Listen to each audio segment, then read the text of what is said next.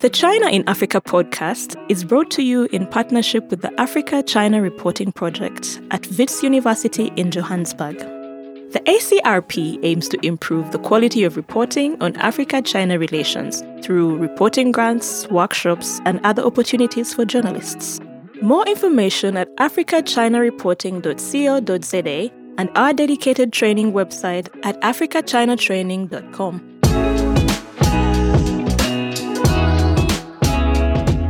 Hello and welcome to another edition of the China in Africa podcast, a proud member of the Sinica Network from SupChina. I'm Eric Olander, and as always, I'm joined by the China Africa Project's managing editor, Cobus van Staden from Johannesburg, South Africa. A very good afternoon to you, Cobus. Good afternoon. Cobus, it's been a very eventful week in China-South Africa relations. We've covered quite a few things in the newsletter. Let's bring everybody up to date. As of this recording right now, the Port of Durban is technically open, but that's not the issue. The big issue right now is the railroads and the highways leading to the Port of Durban, coming from places like Zambia and the Democratic Republic of Congo, not to mention the vital supply chains coming out of the mines in South Africa itself that feed into the Port of Durban and then make their way to places like China specifically. South Africa accounts for 20% of all China-Africa trade. So when the Port of Durban is closed, it is huge. But that's not the only problem right now. The other big problem is that even if ships can get out of the Port of Durban, which they may or may not be able to right now, they can't get into port in China because most of China's major ports are either backlogged quite a bit or downright closed because of the ongoing lockdowns that are in China right now. So there was a great statistic that we showcased earlier this week. 27.7% of all ships in the world today are stranded off the coast of China right now. So one of the world's most vital supply lines between Southern Africa and China, as of right now, is either shut down or is constrained to the point of really dangerous proportions here. And I say dangerous only because these supply lines are the same ones that provide the manganese, the cobalt, the lithium, many of these vital ingredients that go into things like electric vehicles. So it's not going to be long then before manufacturers in Europe, South Korea, Japan, and the United States who build cars like the new F-150 Lightning from Ford, which is an all-electric pickup truck, are going to start running out of some of those battery materials. So that is something to keep an eye on. Also this week, there was a job fair in South Africa organized by the Chinese business community, and they committed to hiring 1,000 people. And by the looks of it, it was really a tremendous success. And I thought, Cobus, that was really smart public diplomacy on the part of the Chinese and the Chinese Business Association in South Africa to do that, given the fact that unemployment now in some sectors is as high as 35%. So anything that relates to jobs is going to be a big publicity win. Yes, because the unemployment rate is so high at the moment, and it's been that high for a long time, the actual unemployment rate is actually quite higher than that because there's different ways of counting unemployment, and when you add people who have stopped looking for jobs because they don't think they'll ever find one, that rate actually goes even higher. So because of this problem, there's been a lot of anti-foreigner activism in South Africa over the last while. And so I think this is kind of really a smart move from the local Chinese business community, to connect to connect employment and job creation with this kind of outward facing kind of friendship building initiative. So it was an interesting kind of thing for them to do. So overall, the South African economy in the first quarter of this year performed a little bit better than expected. Analysts had been expecting 1.8% GDP growth, and Bloomberg is reporting that it may actually come in ahead of 2%, which in many ways is encouraging, but that is really taking into account the fact that all of that economic activity, or most of it, happened before the war in Ukraine, before the big COVID shutdowns in China, and before the big storms in southern South Africa that brought trading at the Port of Durban to a halt. So it looks like the second quarter is going to be a lot more difficult. And this is compounding problems that not only South Africa, but a number of African countries were facing coming out of COVID-19. And again, I say coming out of it. We think we're out of it, kind of out of it, maybe, not sure. South Africa has not been as affected lately as you see what's going on in China and certainly here in Southeast Asia where Omicron is a big problem. So as we start to look towards the end of the year, it is going to be very, very difficult, and it's going to be this search now for areas where South Africa can leverage its strengths. One of the areas where South Africa is especially strong is in the tech sector, and we've seen a lot of growth and a lot of investment in the tech sector by the likes of Huawei, also by Microsoft and Amazon. There's new cloud centers that are coming, new development centers that are being built there as well. So a lot of innovations happening in the tech sector.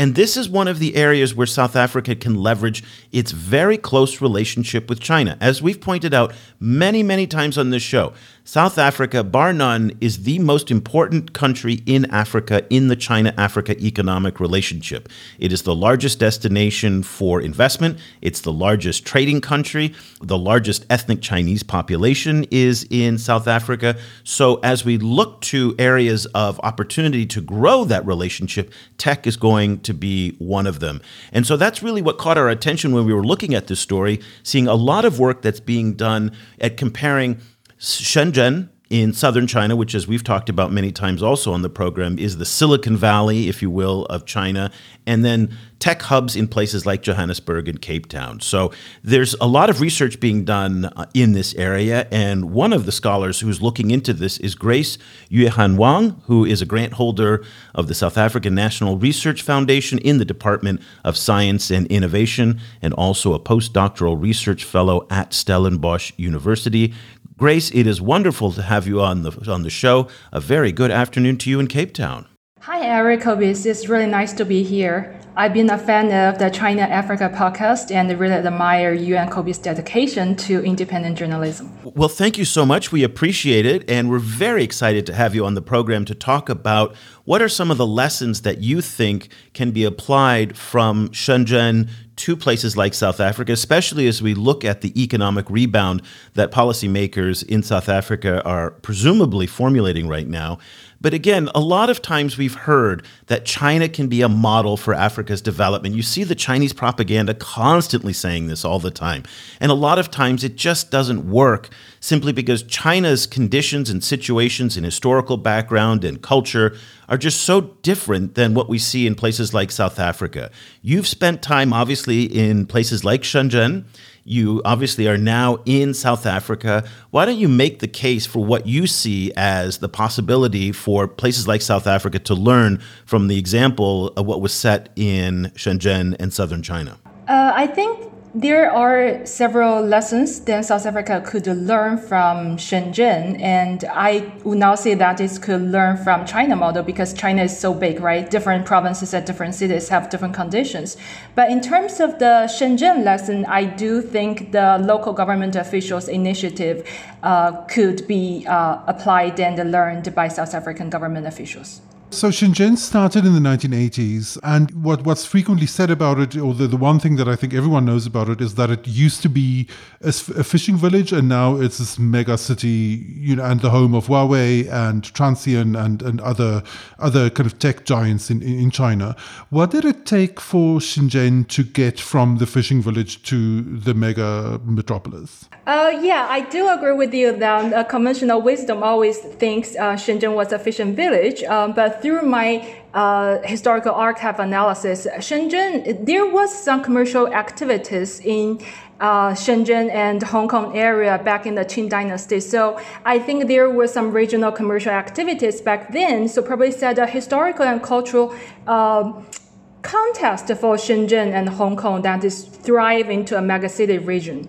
Yeah, but I can tell you from my own personal experience, the first time I went to Shenzhen was in 1993, and there was nothing there. I mean, nothing was there. So I don't know if it was a fishing village, but it was just a small Chinese city that was nondescript and you would never, if you told me in 1993 that 20 years later Shenzhen would be one of the tech hubs of the world and one of the tech capitals of the world, I would have laughed at you. Everybody would have laughed at you. Impossible to conceive in 1993. Then, that being said, if you told that about anything in China, that 20 years later it'd be what it is, people would have laughed at you and they said, no way, it's not possible. But Shenzhen is kind of China on steroids.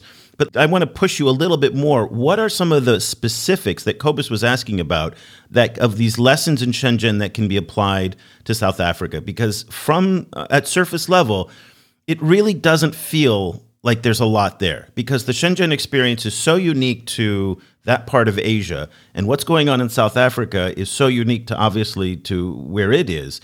What are the lessons? And try and be as specific as possible for us.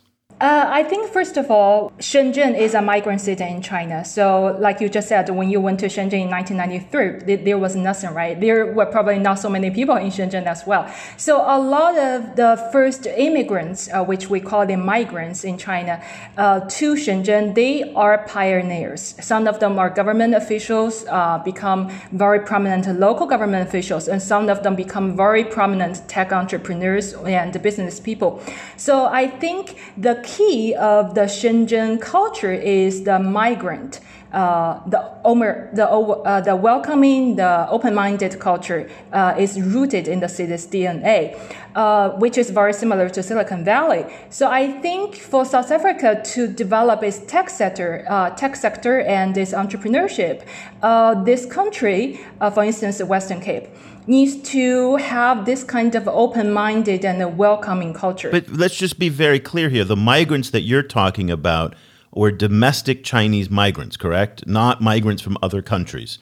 Yes. That's a little bit of a different situation, though, than South Africa, simply because in South Africa, the migrants I presume you're talking about are migrants from other countries, right?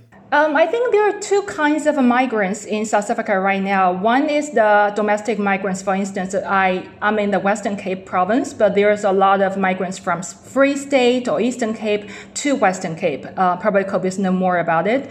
And then another migrant is the immigrant from other countries in the African continent. But so that's the case where it doesn't, and Cobus, maybe you can jump in on this, where I don't know if it applies a lesson here, simply because you have culture differences, language differences, educational differences that are significant. In Shenzhen's case, people had the same culture, same ethnicity, same background. So that transition and that acculturation was much easier than what you would see in South Africa, which is far more diverse.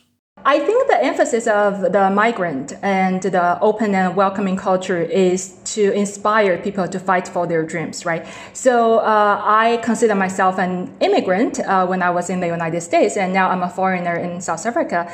And you do not hold the dream that you don't want to do anything if you are a migrant or immigrant in another city or in another country, because you do want to achieve your dream, right? So I think that is a very entrepreneurial spirit among migrants and immigrants. So I think that lesson actually does apply to both the domestic migrants and the immigrants in South Africa. So in addition to the openness to migrants, what were some of the other factors that managed to kick off this tech revolution in Shenzhen, keeping in mind that many cities around the world, say that they're going to be the next Silicon Valley, but not many actually replicate the level of success that Shenzhen did. So kind of what were some of these other elements that pulled them through to success? Now I will combine the role of the local government officials in Shenzhen and the entrepreneurial migrant culture in Shenzhen. So a lot of the first local government officials in Shenzhen, they are migrants. So some of them I interviewed with, they quit their jobs in other cities and provinces in China, and they moved to Shenzhen, and they started from scratch. So I think that embodied their spirit to, I really want to advance this city. I really want to do something as a government official. So that is the first thing. And second is, I think the Shenzhen local government officials are very, very flexible. So in my work, I call them bureaucratic entrepreneurs. So they really reflect the spirit from the Deng Xiaoping from the central government, which is cross the river while filling the stone. For instance, there are several several key stages of Shenzhen's development. In the first stage of the development, nobody knows the future of Shenzhen, which is in 1979 to 1992. So the goal of this city was mainly to work on the urban city infrastructure to lay a foundation for the city development in the future. And then actually, in 1980, the city mayor at that time, which is Chen Nansheng, he proposed to develop Shenzhen on the industrial revolution perspective while expanding the agriculture, tourism, and trade for that city. And in 1982, in the new Shenzhen Social and Economic Development Planning Outline, the Shenzhen government proposed to the Guangdong province government that Shenzhen should develop an electronics-based and innovation-focused industry for that city. So I think the Shenzhen local government, they seized the opportunities and they embodied this kind of entrepreneurial spirit to direct this city's development in a very, very strategic direction. And that is very inspiring. But again, I'm still struggling, and forgive me, I'm still struggling to see the parallels or what lessons you think that South Africa can apply from that, simply because what Shenzhen did was unique even by Chinese standards in many respects. But at the core of what Shenzhen focused on, as you talked about, education, infrastructure, and good governance. Those are three areas where South Africa has become increasingly weak over the past 25 years. Education is very difficult right now. This was the issue, Cobus, that we were talking about earlier with Huawei when they got into trouble for hiring foreigners. When the Labor Department did an inspection and they found that large portions of Huawei South Africa's company and staff were foreigners. We don't know where the foreigners came from, but in many ways you wrote about how this was a reflection of the fact that they probably couldn't hire locally because the skilled staff wasn't there. And then obviously when we talk about South Africa, we have to talk about Eskom and the fact that Eskom as the power company keeps, messing up, and brownouts and blackouts and rolling, what do you call it, load shedding is a part of daily life there. So when we look at the parallels between the two, I'm just not seeing that. And that's not a disrespect to your research, but I'm just not seeing it. Are you saying there are parallels or there are lessons that the ANC and the South Africans should draw and in the future create parallels? I think there are some parallels. I think the weak governance and the inefficient bureaucracy of the local government officials in South Africa are the major developmental problems in this country right now, and not to mention the tech sector. I think pretty much Kobe's know more about it. I think in the South African government structure, we have the national government, the provincial government, and the local government. The local government is actually very weak in many cities and regions in South Africa. And the national government also wants to seize the power from a provincial government, which makes it very hard for the provincial government in South Africa to develop its education, its infrastructure. So the issue of education, I think, is a really key one. As Eric said, that South Africa has really struggled to get its education system up and running, despite the fact that it throws a lot more money at it than many other countries. What kind of educational lessons do you think South Africa can take from China? Maybe more specifically, from which kind of level of education did Shenzhen itself develop? Because we know that obviously China has very high levels of education now, but in the late 70s, early 80s, when the Shenzhen experiment started, that wasn't necessarily the truth. Looking at the experience of Shenzhen and the experience of moving from a relatively low level of education to a very high level of education over the last 3 or 4 decades, what can South Africa learn from that trajectory? I think there are 3 levels of education South Africa learned. The first level is vocational education. So actually Shenzhen is very strong in tech vocational education. For instance, we know there's a lot of manufacturing factories in Shenzhen back then. The Shenzhen is very famous for its so-called copycat electronic products in the past. So a lot of the workers at those kind of electronic manufacturings, they come from the vocational schools in Shenzhen. They do not aspire to become the tech entrepreneurs, but they really want to work for the electronic factories. And through their working experience in the electronic factories, they learned a lot of things about how these products are assembled, how they can combine the work they learn from their vocational schools to the real products and the real manufacturing. So gradually, a lot of them actually made a lot of money through this kind of experiences, and they established their own small businesses.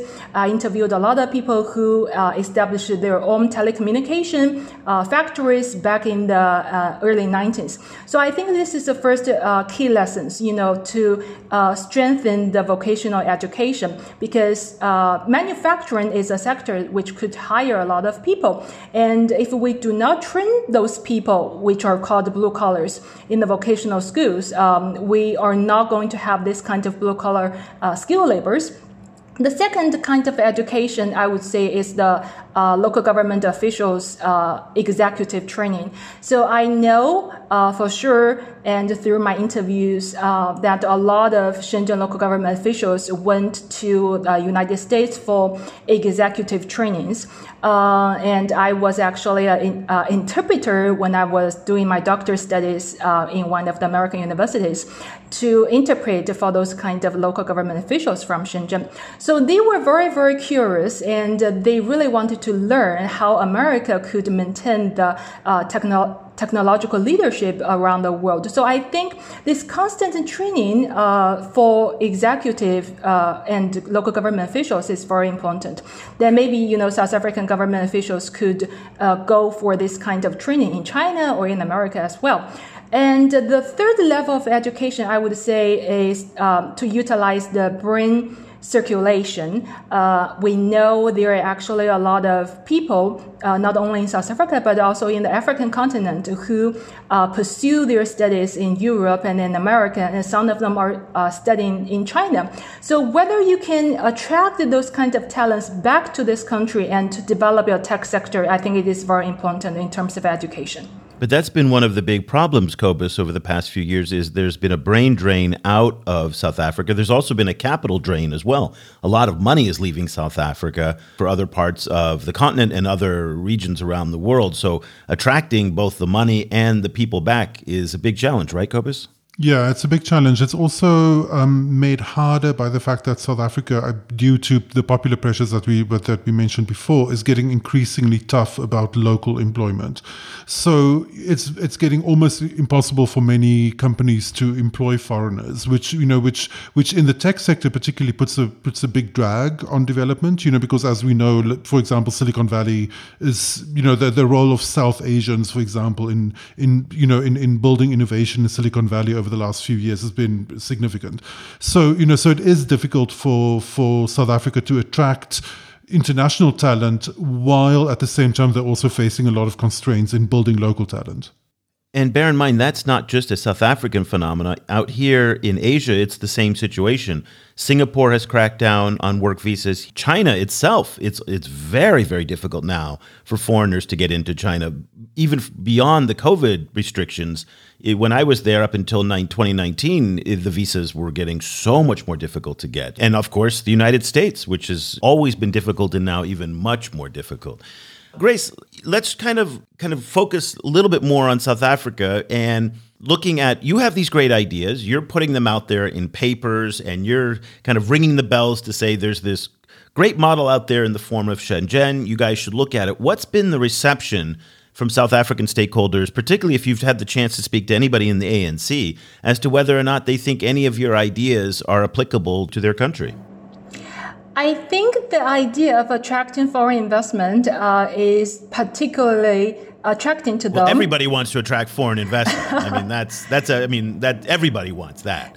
That goes back to my argument that is like whether the local government officials could take the initiative to attract foreign investment is really a key to not only development but also the technological entrepreneurship. What can South Africa learn from China's Silicon Valley and Shenzhen? That is the focus of the research that Grace Yuehan Wang is doing with a grant from the South African National Research Foundation in the Department of Science and Innovation, and also as a postdoctoral research fellow at Stellenbosch University. It's a fascinating topic for us to think about as South Africa attempts to pull itself out of the current economic downturn and to solve some of those employment issues, and also to think about a governance model that serves the people and takes advantage of the human resources that it has at its disposal. And South Africa is blessed in all of that. So, Grace, thank you so much for taking the time to share some of your insights on this and some of the work that you're doing. We'll put links to some of your papers in the show notes. And that way, if people want to read what you've been working on, they'll easily find them. So we want to thank you for your time today. Thank you for having me. Thank you. Cobus, it's an absolutely fascinating topic, and there's been these discussions over the years about lessons that Africa and other regions in the global south can take from China's economic development experience. I'm a little bit more skeptical, and I think you heard that in some of my questioning there, that China's lessons are applicable to other countries, in part because I think China's governing model is so distinct in the world. It is this authoritarian, very centralized, top-down system, and that I don't know works in places like South Africa. But maybe you can help me better understand where Grace and a lot of these other thinkers are coming from on this issue. Well, I think, the way that they see it is to a certain extent the way that Chinese stakeholders also see it when they deal with Africa, is that in a lot of ways Africa is reminiscent of what China was like in the late 70s and early 80s. So, I mean, at that stage, now we're very used to thinking of China as being hyper efficient, hyper educated, in a very high skills base. But that wasn't really true in the late 70s and early 80s. I recently read this very interesting Dutch language account of traveling in China in the mid 80s by the journalist Adriaan van Dis, and it's very interesting. Like he keeps complaining at that stage about China is so slow.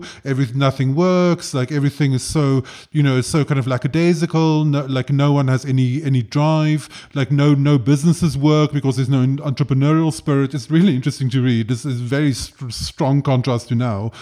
And and what I think a lot of these people say is that China managed to pull themselves out of what was a very sluggish kind of communist economy into this hypercharged economy, and one of the ways that they did it was through local government planning, and this kind of bureaucratic entrepreneurship that Grace was outlining was key to that success.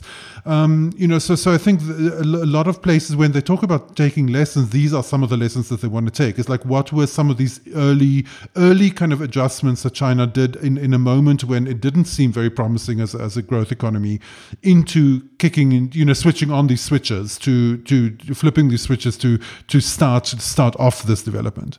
I can tell you from my own personal experience as somebody who went to China for the first time in 1989 that the scholar that you were referencing, he was absolutely right. China was a mess back then. China was extraordinarily poor. And it's just kind of funny because every time we hear this issue of Chinese managers in Africa, or not even just in Africa, by the way, in other parts of the world, here in Southeast Asia as well, constantly accuse their workers of being lazy and not working hard and, not wanting to kind of put in the hours into the job. That's what Korean and Japanese and Taiwanese managers used to say about Chinese workers in the 80s. And also one very interesting point just to bring up, when you said, and I know you didn't mean it this way, but I think it's just a point worth bringing up, of the Chinese kind of pulling themselves up to do that. Professors like Deborah Brautigam in her early research will point out that the Chinese received an enormous amount of help from Japan. Also, they didn't have major defense expenditures because the United States kept the Japanese and Koreans and others at bay. So there was an opportunity for them to grow, and they took a lot of World Bank assistance as well. So the Chinese did a lot on their own, but they by no means did it by themselves. And I think that's a very important point that often gets lost in some of the nationalist Chinese rhetoric that we hear today, that is very much about, we did this on our own. And, it's a little bit like that in the US as well, the makers versus the takers debate, and this whole idea of, we built this. Well, no, you kind of didn't. A lot of people helped to build America, and a lot of people helped to create the environment for China to take off and to do what it did. So just a little bit of some fine print there. I mean, that's a really important point, and I think in relation to that debate as you see it in the US is frequently obviously a kind of a libertarian / neoliberal debate. Kind of where there is this fantasy that simple pure entrepreneurship is enough to kick off development, which is of course a fantasy. Because if there is one thing that China shows, and that was actually recently also mentioned by Justin Ihu Lin in a very interesting interview that we featured. He's a famous Chinese economist. Now at Peking University, formerly at the World Bank. But what he was pointing out was that government capacity is key to all of this. There's no kind of moving forward in development without government capacity. And I think this is one of the big things that I think a country like South Africa wants to take from China is how did you manage to build all of that local government and provincial government capacity in order to kickstart all of this development? The big difference, I think, between South Africa and China in this respect is that the central government in China, even no matter how reviled that central government is in Western countries, within China it enjoys a lot of trust, like very high levels of popular approval of the government in China, which is the exact opposite in South Africa. Like South Africa, I think one could now like literally talk of open hatred of the government from South Africans. Like it was very interesting when the government now announced the kind of assistance budgets that was announced for reconstruction in KwaZulu-Natal province after the floods. There was this wave of just like open screaming at the government from South Africans on Twitter, just saying like, yeah, you assholes, you're going to be stealing everything. So I think it is almost impossible to have less trust in the government than you have in South Africa at the moment. And I think that is a real difference between China and South Africa. And that's not just unique to South Africa as well. You see similar sentiments in many other African countries as well, which is, again, a fundamental reason why I'm not entirely persuaded that there are a lot of examples of how the Chinese governance model and the Chinese economic model can be ported over to a place like Africa. Certainly some aspects of it, but bits and pieces of it, in my view. Let's now shift our focus away from China, South Africa, to look at what's happening in the Francophone world. We've just started our new weekly segment with our very own Géraud Nima, who is the Francophone editor for the China-Africa Project and host of the Afrique Chine podcast. If you are a French speaker, or you want to be a French speaker, and you want to practice your French, this is a fantastic way to do it. We've received quite a few emails from people saying how happy they are that we're featuring a China-Africa podcast in French because they can practice French. So, Géraud, a very good afternoon to you. Thank you so much for joining us. We have a lot to talk about today. Let's get started, okay? Yes, good afternoon, Eric. Okay, so the hot story this week that broke in Rwanda was a court there sentenced a Chinese gentleman, a mining boss, for 20 years in jail for just a brutal beating. Torture. Torture is the word and it was torture. He tied up these people, these young men to, they said it was a tree, but it was a big pole, and he just beat the crap out of them, and it was captured on video. He received a 20-year sentence. His Rwandan accomplice received a 12-year jail sentence. It sparked a huge outpouring on Twitter and social media of anger and satisfaction and rage and debate. You've been thinking about this all day. You've been following it all day. Let's get your take on this really unprecedented jail sentence for a Chinese national in Africa. Yeah, it's very unprecedented for a Chinese manager in mining sectors in Africa, even Chinese manager in Africa in general. We all know that most of the time when Chinese manager misbehave or they are at odds with the law, most of the time they are repatriated to their country, they're sent back to their country. They are not, if they're arrested, they're sent back. Most of African countries, they don't sentence them to jail. So this 20 years of jail was really, I think it was more shows of an example to let people know, to let Chinese know, especially in Rwanda, that, they want to implement things differently. And of course, all throughout Africa, people have been talking about it to say, yeah, this is an example to follow, because most of the time when there is a problem, Chinese are just, sent back to China, which is very completely different when an African misbehave in China. We all know how long they take in jail. So yeah, it's really something that Africans have been following and been like applauding for most of them. Gérard, we've seen similar videos of labor abuses coming out of the Democratic Republic of Congo last year. Do you think that this example from Rwanda is going to have any kind of resonance or impact in the DRC mining sector? It's difficult to say right now because the two countries have a different context. Rwanda has the Rwandan government has a certain way of showing itself to be pride, to be a nationalistic government. So they're kind of strict when it comes to implement and to implement laws. They're very much rigorous. But the context in DRC is quite difficult. It's quite complex because the corruption in the Congolese government, in the public administration, made the Chinese being able to maneuver in that environment. So when things like this happen, it's happened before, it will happen after that. You still have like someone who's willing, to take a bribe and to let the Chinese go. And that's one of the things I've been seeing a lot. So is that going to have an impact on the mining sector, the way the justice address Chinese in DRC? I don't think so, unfortunately. Some of the comments were also critical of the court. And they were definitely a minority. And they said a 20-year sentence for this is far too long. And in part because these kinds of beatings are actually more common than many people think. And these people on Twitter said, if we sentenced everybody to these long jail terms, the streets would be empty. You had a perspective on that. Yes, of course. My perspective on that was Rwanda wanted to share an example. It was really wanted to send a message, a very strong message that, to the Chinese that you do not have to behave as if you are in a conquered land here in Rwanda. We're going to do things differently here. I think that was the message they wanted to send, especially it's the very first time that happened all throughout Africa. So yeah, that was more of a message than anything else. So some people may argue it's very severe. I wouldn't try to debate on that. But the court decided it was 20 years, 12 years to their local accomplices. But for me, it was more of a message to all across Rwanda to make sure that every Chinese working in that industry, you better behave. So yeah, it's more of a message than anything else. A couple of things just before we move on. Number one, the defendant has 30 days to appeal the sentence, so there is still a chance that it's either reduced or reversed on appeal. Unlikely, but that is the law as it is in Rwanda today. Also, the Chinese embassy came out with a very short statement that basically said, we support the court's ruling and we ask our people to follow the laws of the land.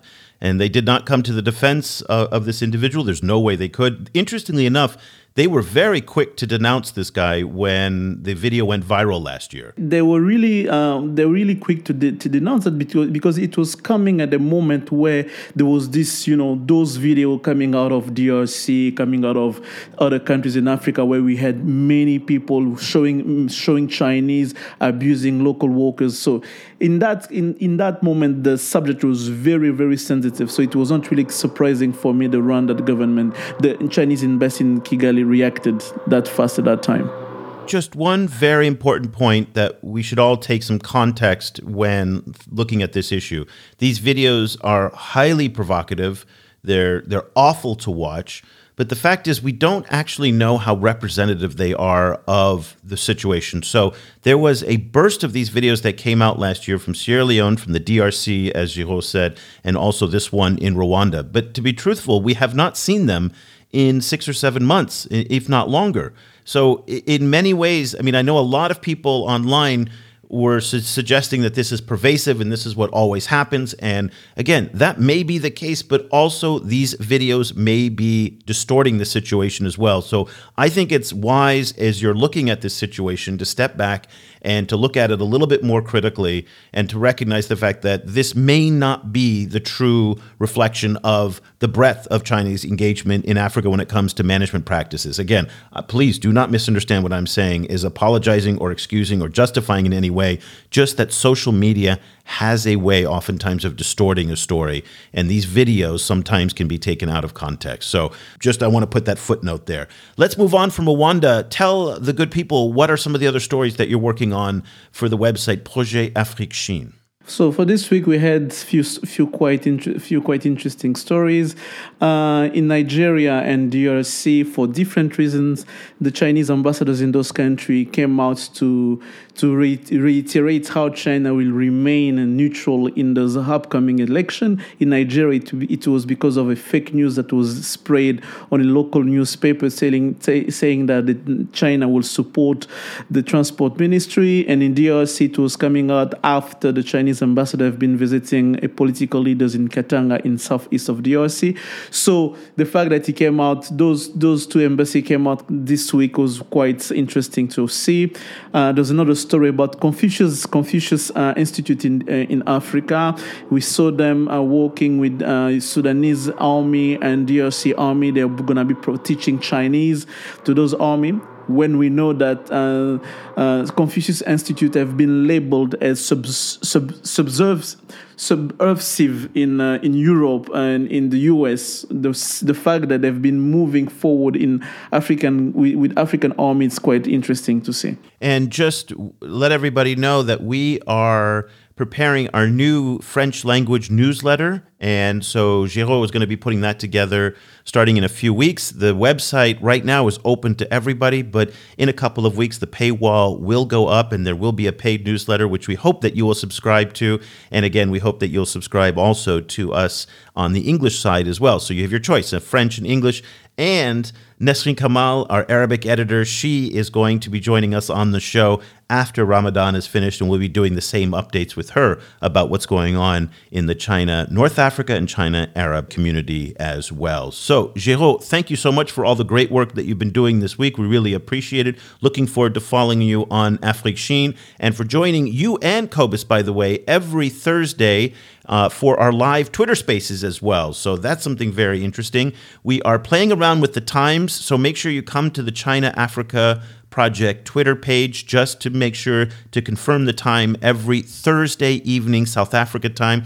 So you can confirm it. So we'll be doing those. And those are hosted by Géraud and Cobus.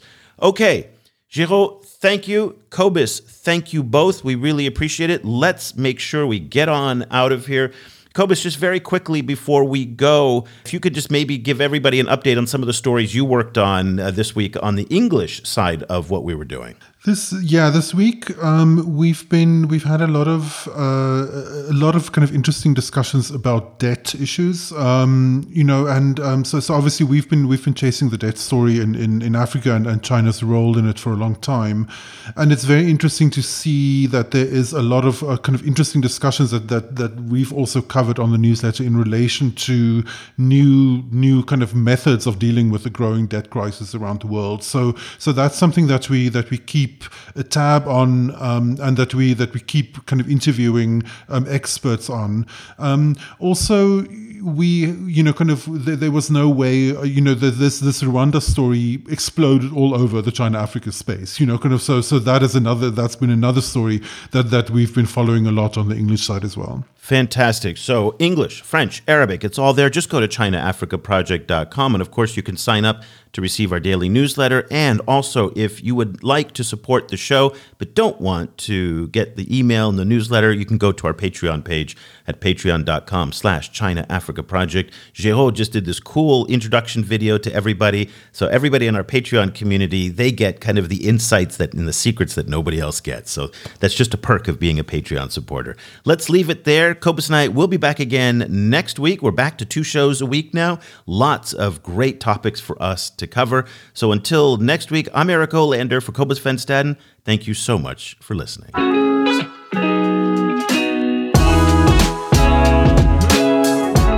The discussion continues online. Head over to facebook.com/China Africa Project to share your thoughts on today's show. For more information about the China Africa Project, go to ChinaAfricaProject.com.